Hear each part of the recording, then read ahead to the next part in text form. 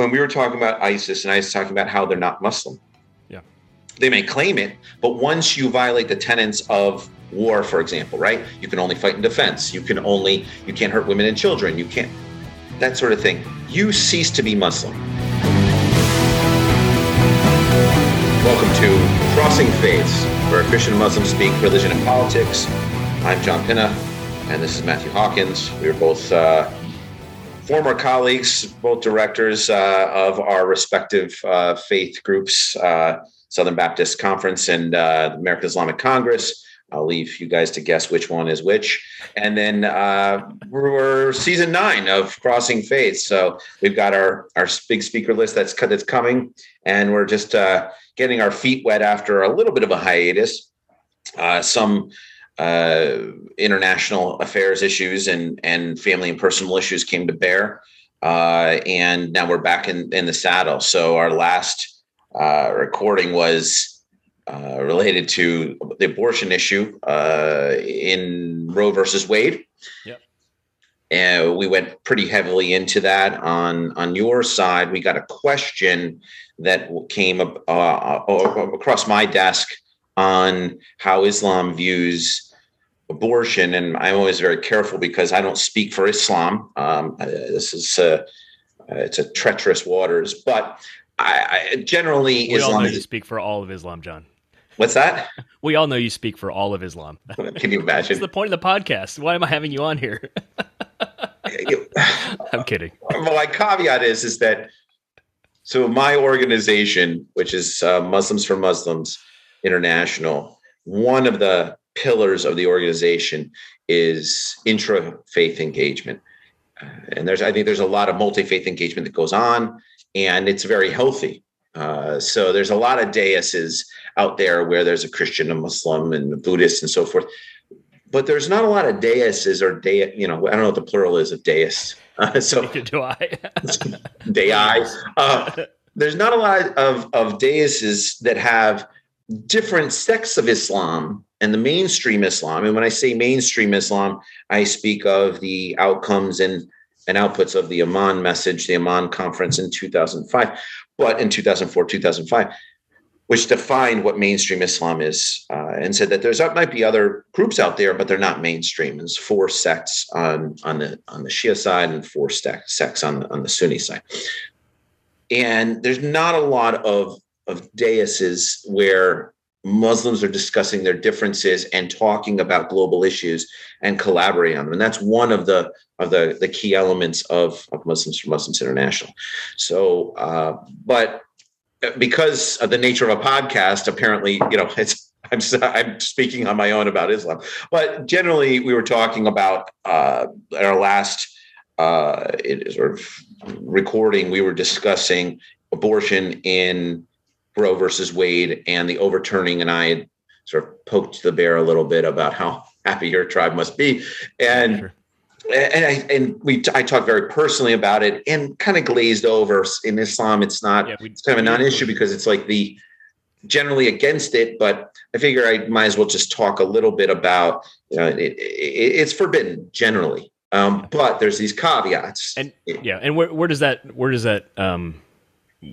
forbiddenness come from? Is it it's dignity of human person, sanctity of life, and then you get this whole idea of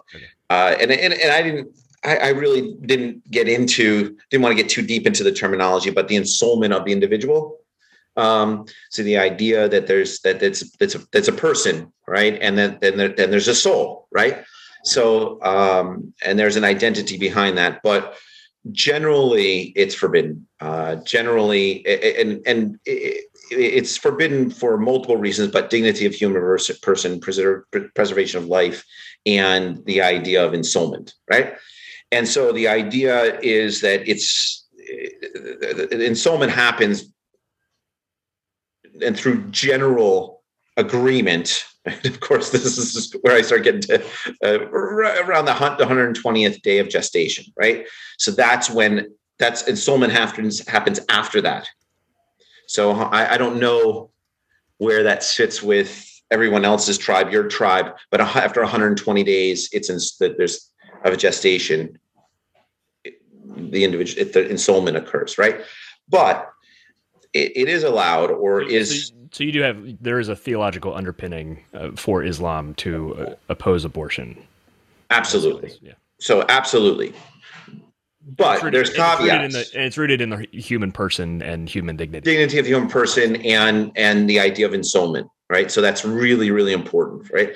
And so, but if there's, the threat of harm to the mother, the status of the pregnancy before, right, ensoulment, right? And then you have this, it's like the fetal anomalies, right? So if there's a problem, but after ensoulment, it's permissible for those three reasons. But after ensoulment, then it even if there are like fetal anomalies, then it's absolutely not.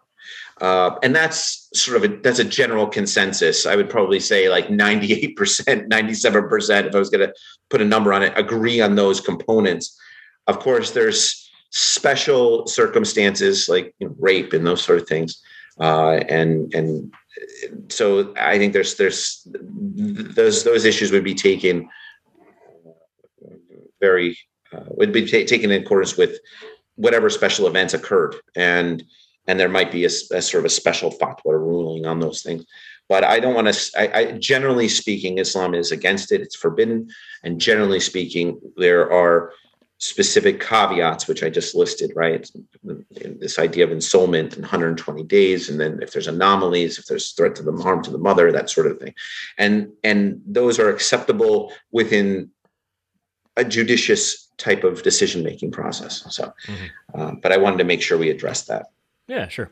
I think the question I would have after, if we don't want to get into this right now, because I think you could kind of preview maybe a response, but I think the question is, like, for Muslims, like Christians, given that position on abortion, what then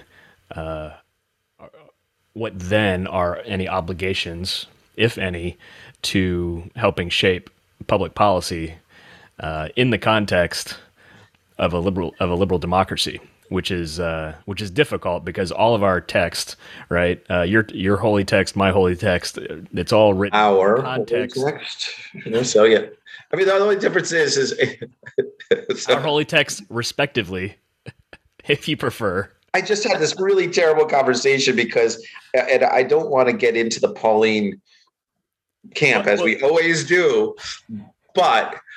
I was discussing with an evangelical friend of mine, and as much as it pains me to say it, I said, I was trying to describe how Hazrat Muhammad, peace be upon him and his family, the idea of revelation. I was using that in the evangelical context. Having the Quran revealed is what's similar about it is it's a similar experience to what evangelicals and Christians think Paul's interaction with Hazrat Isa is, right? So this idea of this divine interface interaction, right? And so, but the difference I think is that Paul just started writing very personal and contextual letters to individuals that became the canon. Yeah. And that's different than the living word of God, right? The actual, it would be different. It would be a different, shall we say, like literary origin than you would see the Quran. Both authors had supernatural experiences, some kind of direct experience with the divine. But then Muhammad believes he's right. He's conveying a direct message from the Lord, through Gabriel, through Gabriel, through Gabriel, and then Paul, while there's clearly evidence he believes his writing harmonizes with Holy Scripture and inspired by God.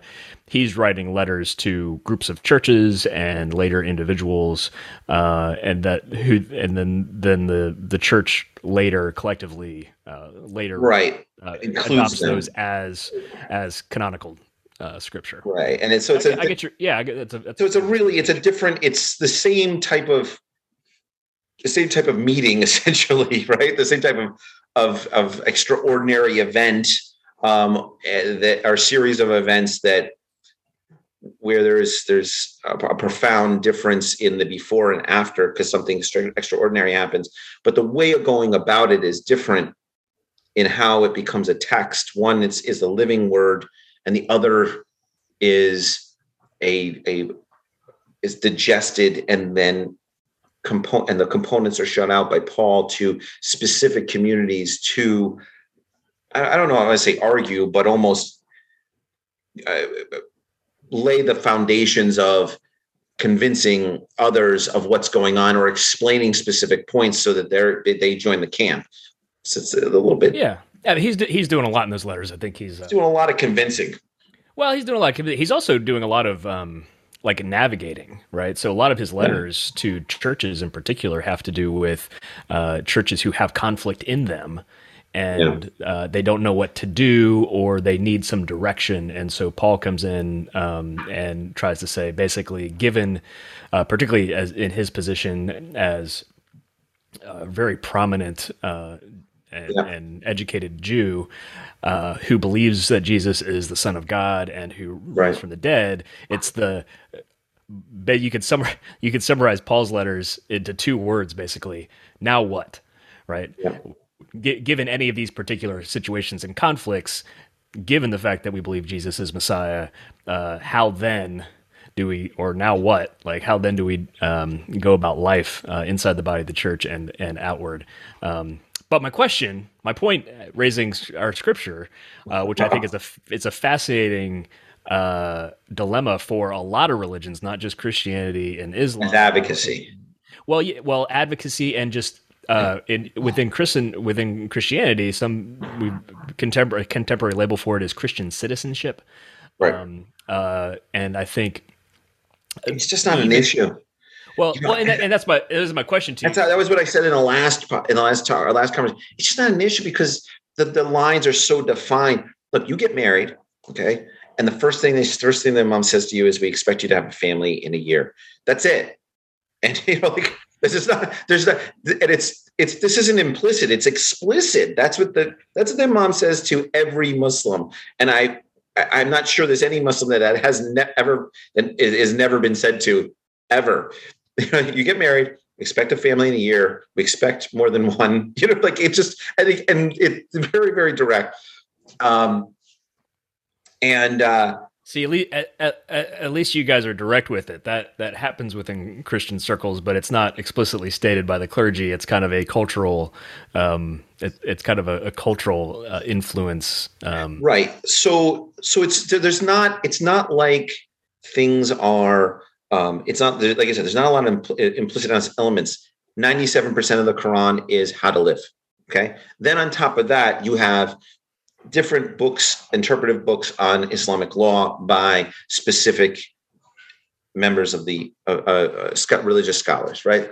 So, for example, if you're Sunni, you could follow Usmani, right? Who's a specific guy, or it could be Sistani or Shirazi. If you're Shia, if you're 12er, and that's where you want to go. So you could, if you want more specificity, all right. And every book of Islamic law will say that you need to be a good jurist and no one can tell you how to be a good Muslim. It's up to you. But a lot of people defer to books of Islamic law and what scholars sort of have encountered and then arbitrated on. So, and a good example, this is when I was working at the American Islamic Congress. We had Ambassadors for Peace, and which was a program that focused on mitigating harm, mitigating problems before they escalate into violence, particularly on a tribal religious level and stuff like that. And we were arbitrating over cases, 5,000 cases a year or something like that. And because of who I am and my status, I would be in Iraq and I'd be talking because I'm an independent arbitrator and have some authority. But I'm also objective because I'm not part of any tribe and so there was an ability to say, okay, this is how we're going to interpret the law. And and in many cases in the Middle East, the law that is still in place, or the law that's deferred to, is Ottoman law. Right. Yeah. Which is somewhere it's Hanafi or Maliki kind of flows in there, but that's the most sort of liberal sort of this is what exists. So, but generally, there's nothing implicit. There's nothing you don't have to really think. And that I don't want that to sound the way it sounds. We don't have to really think. It's like the very point. It's like these three issues with abortion.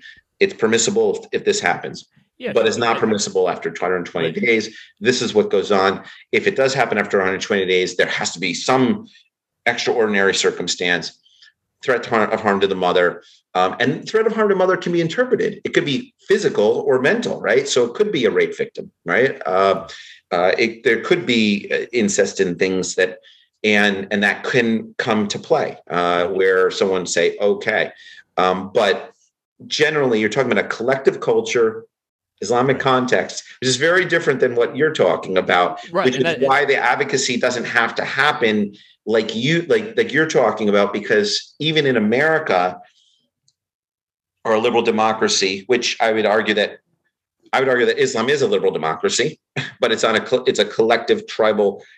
I would argue that, and it happens internally, and you guys don't see that. Yeah, sure. There is so much self-governing that goes on, and there's so much arbitration that goes on at the micro level that you guys don't see it. Right. Yeah. And there's same things go on within Christianity too. But I particularly in an Islamic context, like that all makes sense. But here we have you as a Muslim, me as a Christian, and we're kind of dropped into this contemporary liberal democracy, which is even though a lot of the rule of law, we could say, was inspired by Christian history and kind of the development of Christendom, it's not an explicitly Christian legal construct, right? We're a diverse country. You as a Muslim have as much citizen rights and influence as I do, right? And that seems to be a fundamentally different question of self-government in a diverse context. Does that make sense? So like if you're talking about kind of number one, within a Christian or Muslim community, wherever that may be, or within a majority Muslim country where like the governance and the theology are in sync, for good or ill, however that happens, just historically speaking, right? There's an Islamic state, but when all of a sudden you put you and me together with Jews and people of other faiths and Hindus and the whole spectrum, where like how my question is, and you don't have to have a pat answer for this, I don't really expect one. The interesting question to me is, given that so much of our lives, particularly within the community, are shaped by our holy scriptures. Our holy scriptures were delivered and written in the context of kings and kingdoms and emperors and empires, and now we're living in a situation in a liberal democracy. It's a liberal democracy, but even going a step further, it's popular sovereignty, right? And so we as a collective, but religiously, convictionally, philosophically diverse population, our ultimate authority is in us as a collective body. We basically hire and fire executives, not kings, right? We hire and fire presidents and governors and all that kind of stuff. So right. It's just a generally interesting question to me how we get from Holy Scripture, because I have this conversation with Christians, and I may have enunciated this on this podcast before. It's an interesting question to me because even the scriptures that we have that are most closely relative to governing, Romans 13, 1 Peter 2, and other places, even when we take those as inspiration and principles, when we try to deploy them in this particular governing context, we're making a contextualization move, right? We're recontextualizing those kinds of principles. I don't say we shouldn't do that. I'm just saying it is a move that is interesting to me, and I'm just curious how other faiths kind of navigate that, if at all, or is there a big separation between, well, I'm Muslim and so we're going to do Muslim things in my community, but then when I'm out voting, out in the voting booth, I don't really take that with me. It's an interesting question. I think a lot of times it's fair to say. So I mean, I can talk a little bit about me personally, but I think it's fair to say that it appears to be an external issue from the Muslim community. All right. So, I'm sure there is advocacy. I know that when I was at the American Islamic Congress, Project Noor, which was in 95 campuses all over the country, was the alternative to the MSAs, the Muslim Student Associations.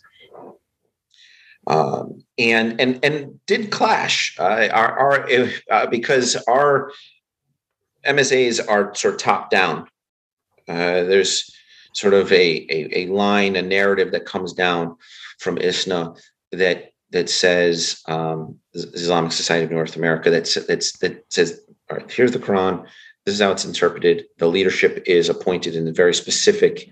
They were appointed in very specific sects of Islam, and that was one of the issues that I had dealt with, where there was a lot of men that were appointed at that time there within MSAs, and then on top of that, it was the Sunni men, and then it was Sunni men that were very conservative, and then were had authority almost. They didn't have authority from on high, but they had authority implicitly, and then utilized that because they were in charge to interpret religious law on campuses.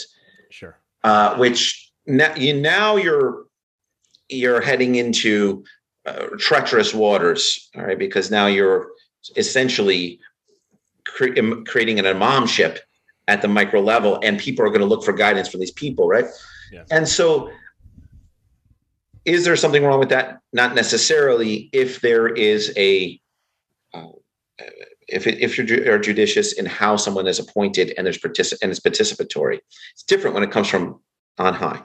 The market has changed now. Now most MSAs are very, very different, and there was plenty of democratic sort of liberal MSAs at that time, but Project Noor was seen as the alternative voice, and each chapter could do whatever they wanted.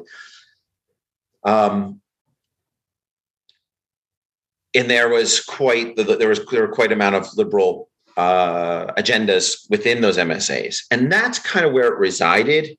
That period of self-discovery as you're in college and you're becoming an advocate for an issue, but I think communities by and large, and we're talking post 9/11, we're dealing with major problems with security and Islamophobia and hate crimes, that abortion was really low on the totem pole.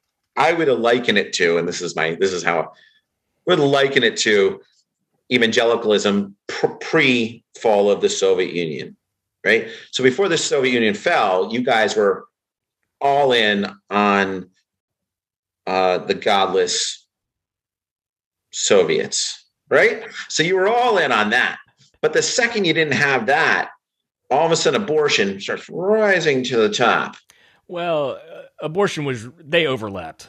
Well, but you know what I'm saying. Okay, so I mean, the rise against abortion on demand started as early as the 70s, mid to late 70s, and then energized in the 80s. So it wasn't, and then blossomed into what it is in the 90s into the 2000s. The Soviets didn't didn't fall till 91. 91, yeah. 89 and 91. 89, so right? 89, 89 and 91 is when things so they overlapped, but that's a whole other story. So I mean, I'm poking the bear a little bit, but the point is that there's a major enemy, a major issue being dealt with by the Christian community, and at that point, I'd argue the point that godless Russians, Soviets was a big issue, and the abortion issue was sort of simmering and then starting to move in the 80s. Same thing I think has happened in the Muslim community. 2000, there were no Muslim organizations. You had ISNA, you had ICNA, you had CARE, you had three organizations that were well funded, and origins came from a particular sect of Islam and a particular conservative sect of Islam. Sure. And they had a 50-year head start on all of us. American Islamic Congress was so innovative in the fact that it was the only alternative voice at the time. Now, there are so many Muslim organizations all over the world, all over the United States, that are doing advocacy on specific issues, Muslims for progressive values and all kinds. And so, and even ISNA, CARE, and ICNA, which have origins that are treacherous and troublesome, now are just right of center. And now you have these organizations that are way out to the far to the right. And when I mean right, I don't mean right in your sense of the word, in the Christian sense of or the alt-right, or that's, I mean in conservatism and heading towards ISIS, Okay. So when all of a sudden ISIS and ISNA's a liberal organization, you're like, what? So CARE is great. They're doing advocacy now, and they're for all Muslims. Wow. And do a lot of good work. And part of it is because they were so subversive for such a long time, they have the skill set to do that. And I'm sure that they advocate on the abortion issue, but I don't know. But the CARE that I used to deal with was a tough organization. The ISNA that I used to deal with was a tough organization. And it didn't get any farther right, and it didn't get any more conservative. MPAC, and now all these organizations are collaborative. Because they're just right of center now, because there's much worse. They're like right where AIC was, the American Islamic Congress was. Right. That's funny. It's really weird. What do you speculate are the reasons for that? Is that ISIS? Yeah. Al Qaeda. You have groups masquerading as Muslims, right? So there's maxims in Islam. Those maxims, what happens when you cross those maxims is up for debate in Islam. So I'll give you an example. I was interacting with a young lady who's a Muslim leader in Washington. Would attend a lot of the meetings that I would attend and was a little bit younger than me, but when we were talking about ISIS, and I was talking about how they're not Muslim. Yeah. They may claim it, but once you violate the tenets of war, for example, right? You can only fight in defense. You can't hurt women and children. You can't, that sort of thing. You cease to be Muslim. So there's a hadith that said that a lot of people refer back to, and they say, well, no Muslim can say that another Muslim's not Muslim, right? They can't make that judgment. That's up to Allah. Well, and so her argument was everybody in ISIS is Muslim, and only Allah can make that judgment. And I'm like, well, I was like, how are you doing advocacy? I was like, are you being serious? And she said it in front of other Muslims, and I'm sitting there going, this is completely insane. Like, how do you? So by that definition, you can claim to be Muslim, murder somebody in the name of Islam, even though we know you're not, and it's not up to the Muslim community to decide, right? Yeah. And what I mean by that is, it's very like, who am I to decide? This is my opinion. I don't have, I'm not advocating that other Muslims need to decide who is and who isn't in Islam, and it happens all the time. I mean, my own family will say, you're not Muslim.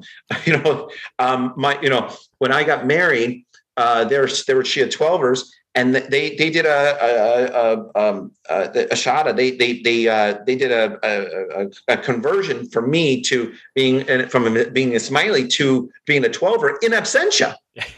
I remember you saying that.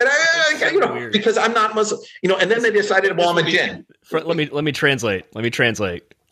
This would be like I, as a Baptist, being declared, and I guess confirmed into, say, and I'm not making an equivalence between it's like the 12ers and this particular body, but it would be like me, a Baptist, local church autonomy, being in absentia, being confirmed or converted. Well, do it the other way. It's like Methodism, or in Catholicism, right? Right. It's like taking a Catholic and then making them a born again in absentia. I mean, It makes no sense. It makes no sense. It's ridiculous. So, and can anybody tell the difference between Muslims who's not Muslim? No, that's the point. So, like the difference is. So, what the point is that we only Muslims. Like I go to. When I'm in DC, I go to a 12-hour mosque. Right. I go in. You're supposed to pop 2 rakats namaz right off the bat before prayer time, right? So you pop up two rakats namaz, right? So you do 2 prayer cycles, right? And right away, I'm going through my prayers, and right away, I finish, and I'm sitting down on the janamaz, and my buddy goes to me, "You're not praying right, and if you're not praying right, I'm not sure you're Muslim." I mean, that happens all the time. So there's a lot of judgment that happens within the faith groups in an interfaith level that's happening. And so when someone says to me, it's really funny when something as big as ISIS and says, well, they're not, I can't judge them. They are Muslim. What was funny is this young lady went to the imam at the mosque at the Imam Barka. And the imam goes, they're a doomsday cult and they're not Muslim. And it's funny that conversation has not happened, and this person's advocating for Muslims, and so it was just such a peculiar moment in time. And then it was refreshing for the imam to have that conclusion and to forward that conclusion to her. But even still, after that, she goes, "Well, I don't know." Yeah. Well, let me ask you this: in Christianity, we have something. It's not necessarily a popular term, but it's done in practice basically by everybody, even if they don't call it this. But we have a term that's been popularized more recently called theological triage, right? Which basically means it's making a hierarchy of theological commitments that help us kind of decipher who's kind of within Big C Christianity globally. And then what are virgin birth and resurrection from the dead? You kind of have to believe in that, right? Right. Christian, right? What are the big things that the beliefs that without which we're that's not Christianity. That's either heresy or it's just not Christianity. And then the next tier would be secondary, or some people call it denominational convictions, so that we would recognize that Presbyterians and Methodists and Baptists are all Christians together, but we wouldn't necessarily we have certain convictions about the order of the church that would, even though we could attend each other's worship services and typically be comfortable, we wouldn't necessarily be joining membership into those local bodies, right? So it's a denominational thing, right? So it's big stuff. You are or are not a Christian. Secondary stuff, you are or not a particular variety of Christian domination. And then the third is tertiary stuff, which is individuals within a church, even within a particular community group or a Sunday school class, might have different convictions on it, but we're not the term breaking fellowship. We're not breaking fellowship with one another over those issues. Is there anything like that in Islam, or is it more amorphous? Well, I mean, you have the 5 pillars, right? So you have the 5 pillars of Islam, and that's you have to, there's certain, it's not there, but they're not. So the 5, if when you think of the 5 pillars of Islam, they are foundational and continuous, but they're not isolated to once it's not like something that, it's like the Quran. The Quran is the living word of Allah. It's not something that's just to be read. It's something to be practiced. It's something to be pined over. I mean, that's what Ramadan is. You know what happens in Ramadan? You're supposed to fast, right? But why? But you're supposed to read, and everybody knows the fasting, and everybody knows the breaking the fast. And everybody knows there's a sort of atonement through the fasting. But you're supposed to read the Quran from beginning to end during Ramadan every year. Yeah. So but the five pillars, right? So you have the shahada, you have the profession of faith, right? Then you have your salat, you have the prayer, right? Pray all the time, right?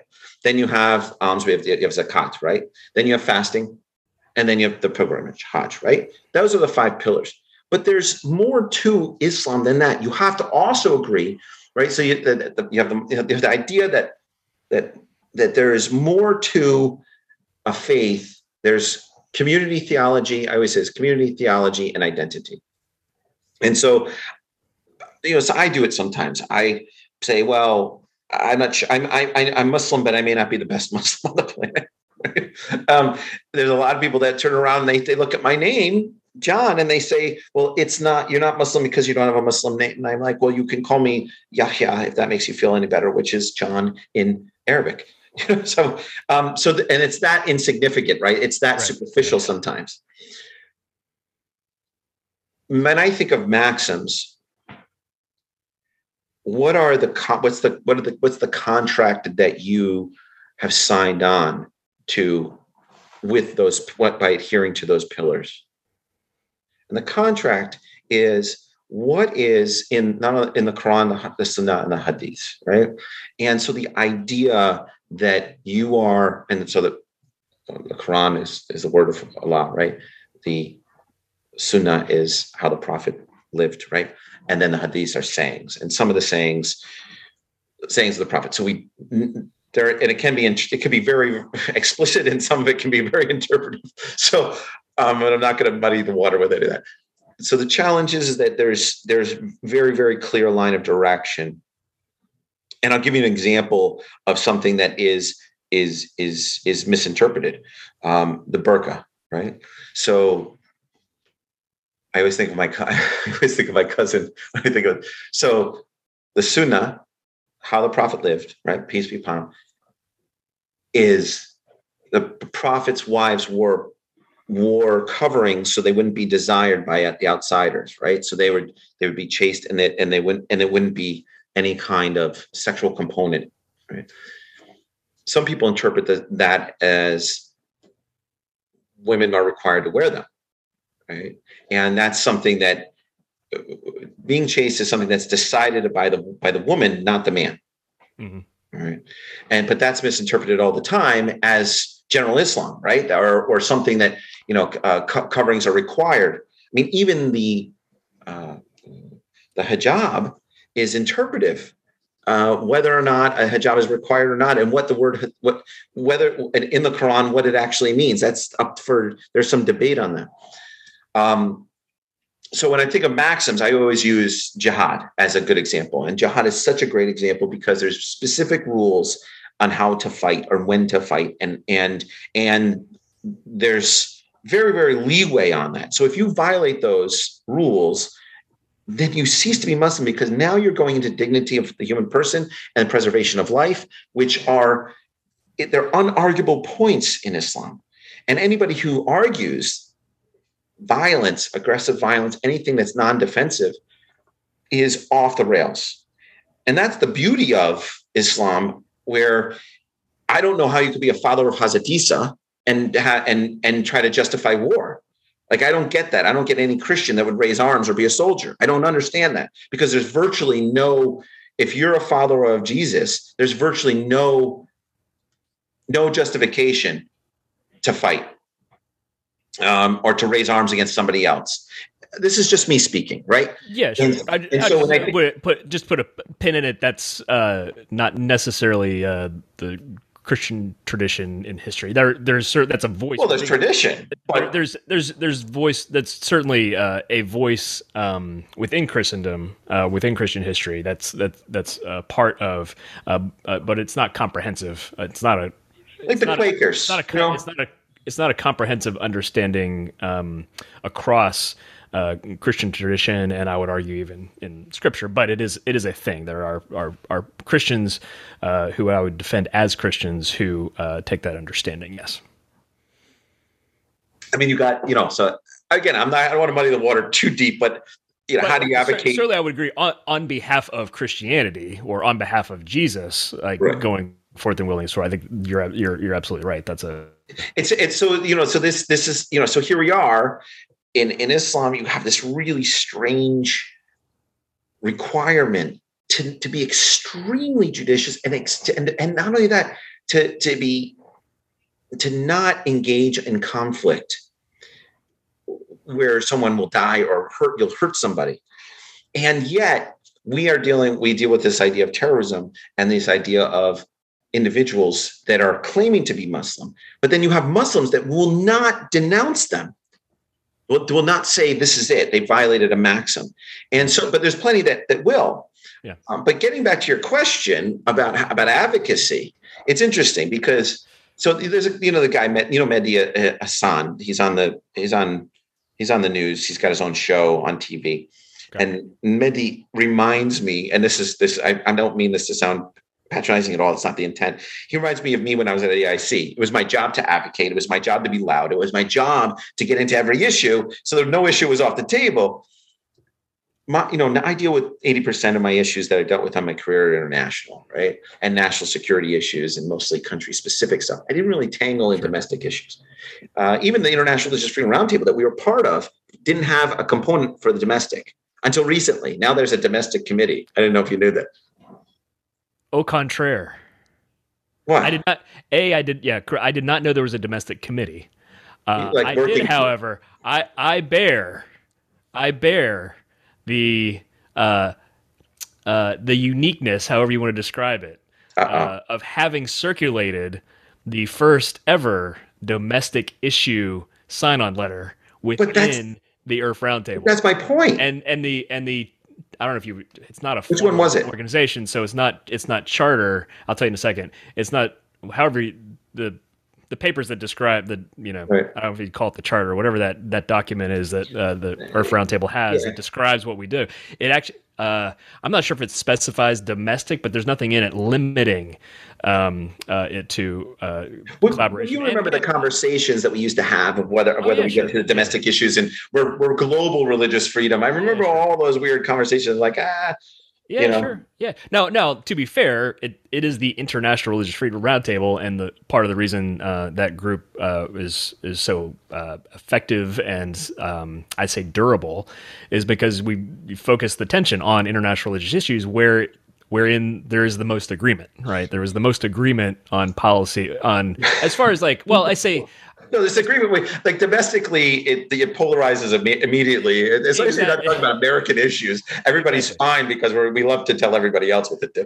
So exactly, but when I sometimes explain it this way, when domestically we disagree a lot, even on religious freedom issues domestically, but when people abroad are being locked up, killed, slaughtered, otherwise persecuted on behalf of their faith, or on behalf of their non-faith. In the case of atheists, we all kind of agree that that's a bad thing, right? So it's pretty easy to get a agreement on those issues when those kinds of religious freedom issues are so acute and so obvious to everybody. But yes, to your question, the topic of the first ever domestic religious freedom sign-on letter circulated through the IRF Roundtable was one that I and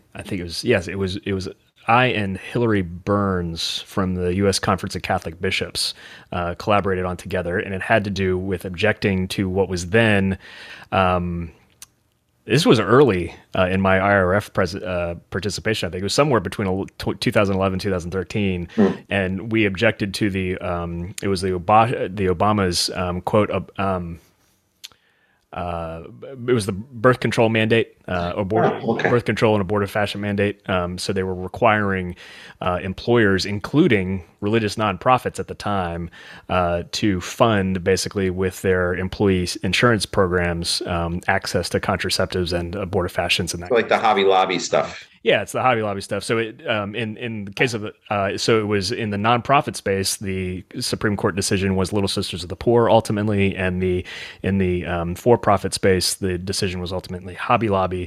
Both of which we won, but before those cases percolated through the court system, Hillary and I had collaborated on circulating a sign-on letter that achieved well over 100 signatories, including a pretty diverse set of voices. I'm a little foggy on whether at the time we had the relationships then to get Islamic signatories. I don't think we did. I think that was a disappointment of mine at the time. But it was pretty diverse. We had Jews, Christians, and I think Hindus, and even a pro-choice attorney, an otherwise irreligious pro-choice attorney. I'm not going to say her name on here, so you would remember her. But she was personally pro-choice, but she recognized that if the federal government had the power to do this to particular religious folks, they could do a bunch of other stuff that was untoward that she would disagree with. So it was pretty successful. But yeah, I did the domestic thing within the. I never, and who wants to touch it? No, well, like it got a little bit of pushback. It got a little bit of pushback, but the chairs were like, "Look, if you can, if you oppose this particular letter, it's all these initiatives are opt-in, and they could have circulated their own own letter in support of the Obama administration policy.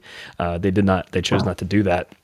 Yeah, I mean, it's America's to do that within the roundtable. Yeah, I mean, American Islamic Congress. Like, so our issues domestically was to diversify the American Muslim civil society. So where we could find groups, and that's happened, and it was part of that. These much more groups than the three groups that represented the Muslim community for almost 50 years, and so that was it. Islamophobia, and that on the civilian side and on the government side, dealing with wiretapping and all those things, and education. That was the other thing. Yeah, sure. Making sure that we could figure out. I remember it was the FBI training on Muslims, on Islam.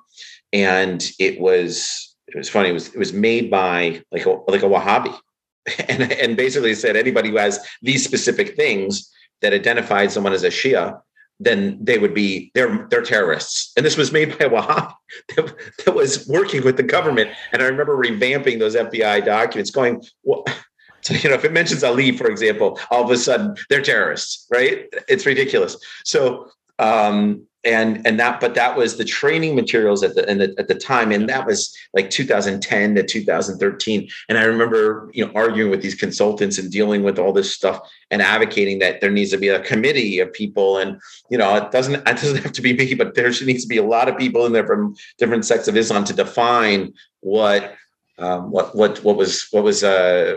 be training materials for the FBI to figure out when they pull somebody over in a car, for example, if it has something that says Ali, that doesn't mean they're a terrorist, and to arrest them on the spot because they're a threat to the government. It's ridiculous. If only it was that easy. If only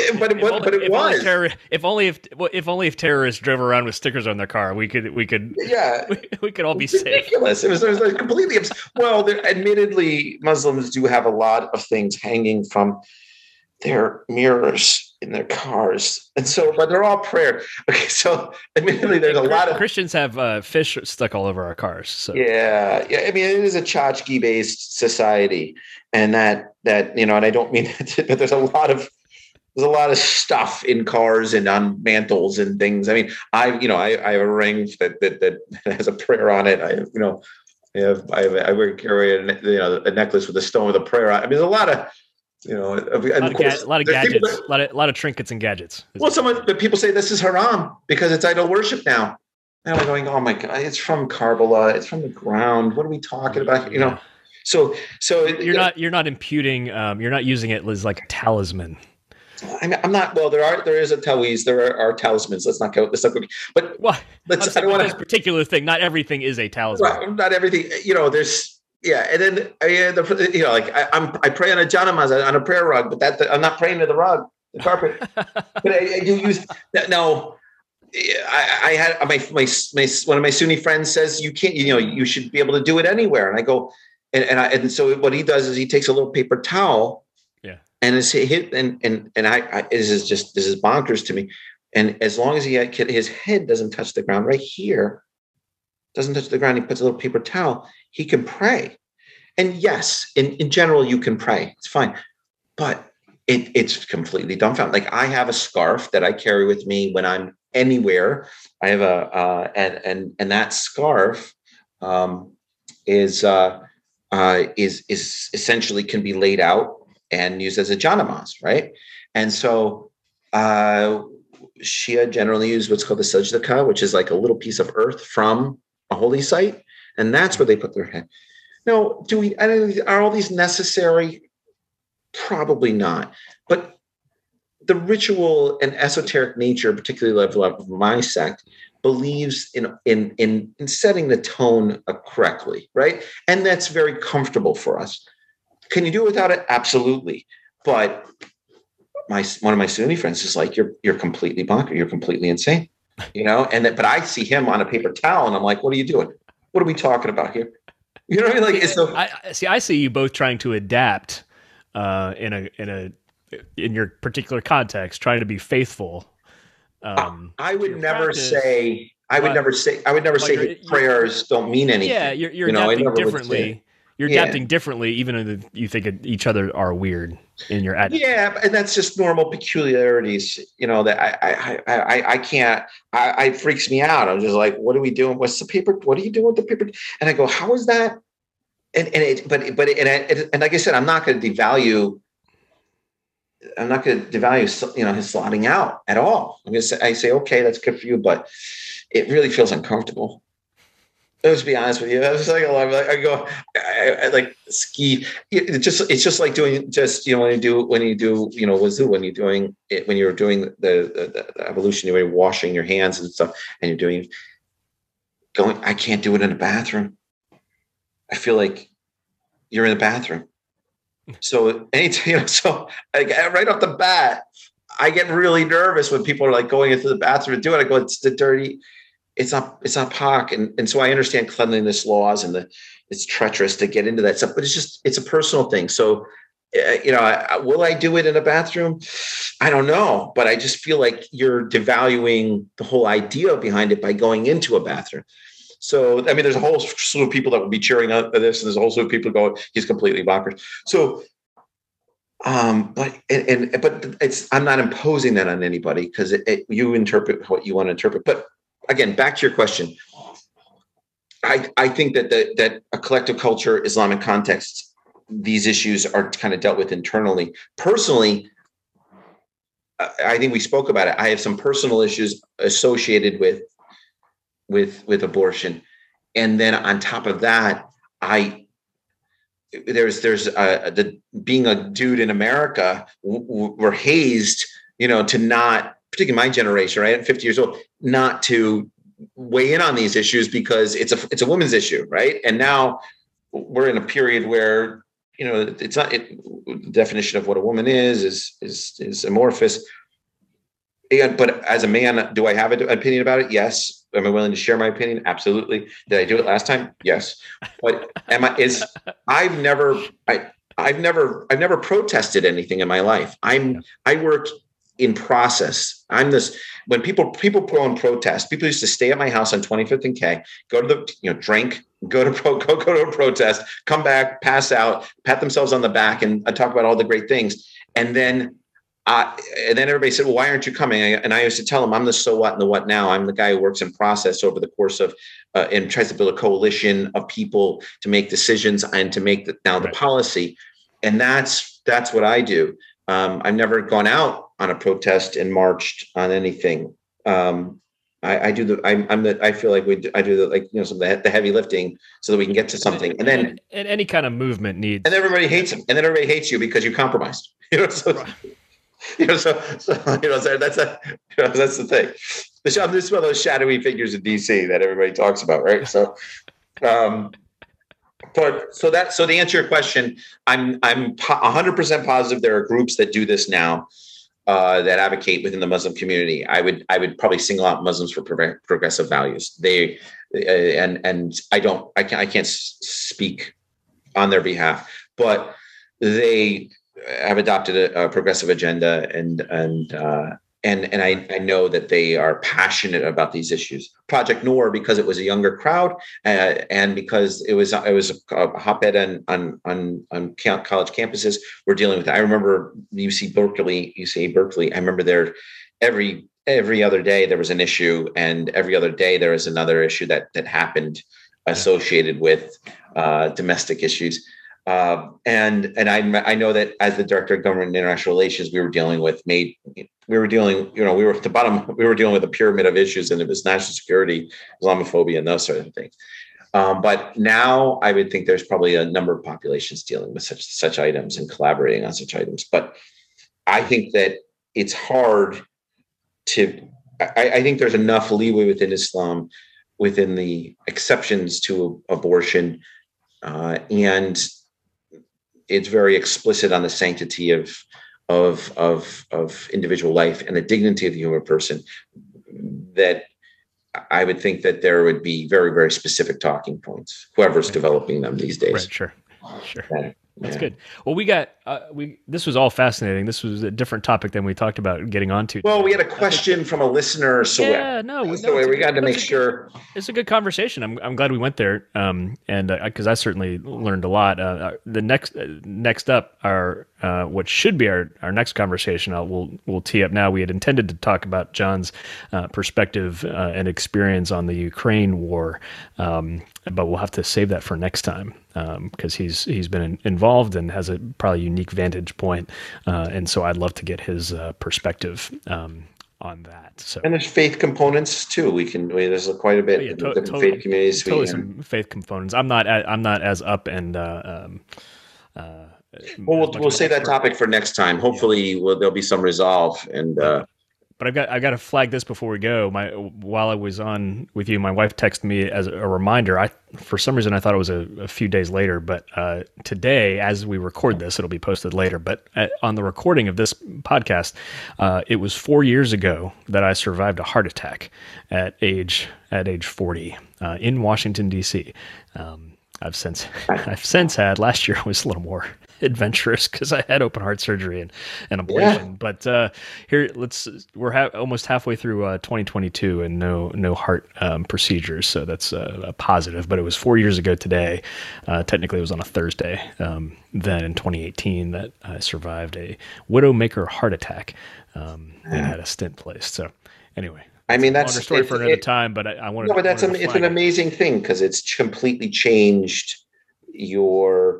how you've interacted with the world. So the reason why we do this podcast is that we used to have conversations in the Beltway, and they just think about not just your heart attack, but there's been COVID and all different types of world events that have transpired. You're now not in DC. I'm not in DC only when I need to be to fly in for meetings and stuff. But it's the best way to be in DC. Well, now it doesn't. Only when you need to be. Only people that are in the Beltway are a bunch of nerds, and there's no reason to sit down and have meetings to be living in the Beltway. There's no because of our virtual world now. But it had a profound effect on you. I remember our conversation, and I going and I remember you transitioning out into wanting to do grad school, and so that's now you've evolved into this a whole new identity where I think our advocacy and our reach is profound when it comes to the podcast because we have more of a global community than a global listenership is larger than our domestic listenership. And but the majority of our listenership are millennials. And so the idea of one of the reasons why we did this is not only to bring our conversations to light, but also to empower, encourage the next generation. And so the event that happened with your heart, I think has allowed us to not only take that conversation to where it is now, which was, we just talked about it and we said, maybe there'll be interest, maybe there won't. But then from there to increase our advocacy to the point where we're having this conversation and sharing it, which is treacherous. Like this conversation, if the Muslim population gets a hold of it, oh my God. So but anyways, I think that we are who we are, and we don't agree on a lot of issues. Especially Paul. I really wonder why he didn't get any divine word to write down. John and I are all about multi-faith friendliness and collaboration, except when it comes to the books written by Paul, and that it's fight. They weren't books; they were letters to people, private letters. That didn't private. They're clearly not private. God, What's the point? How do you eliminate stuff like the Book of Enoch in lieu of a letter from Paul? It makes no sense to me. That's a fair question. I don't have the answer at my fingertips, but I mean, we need to discuss canons. But I do think that canons at a different date. It's what's really neat is that most people don't know that the Paul's letters predate the Gospels. So that's amazing. Some of that, yeah, you might be right about some of that, yeah. Well, the Gospels are generally 4th century documents masquerading as 1st century documents. 4th century. Stop it. All right, let's 4th century. Absolutely. Within a generation.